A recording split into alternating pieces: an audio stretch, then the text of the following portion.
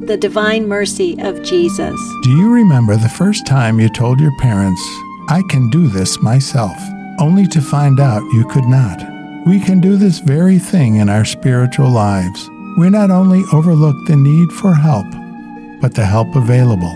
In entry 1087 of the diary, St. Faustina writes, "When one day I resolved to practice a certain virtue, I lapsed into the vice opposed to that virtue 10 times more frequently than on other days.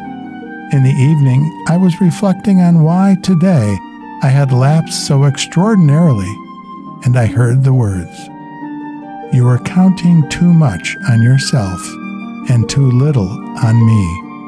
And I understood the cause of my lapses." Diving into the diary of St. Faustina for our Divine Mercy messages. For more on Divine Mercy this year, listen to Take Two with Jerry and Debbie on EWTN Radio.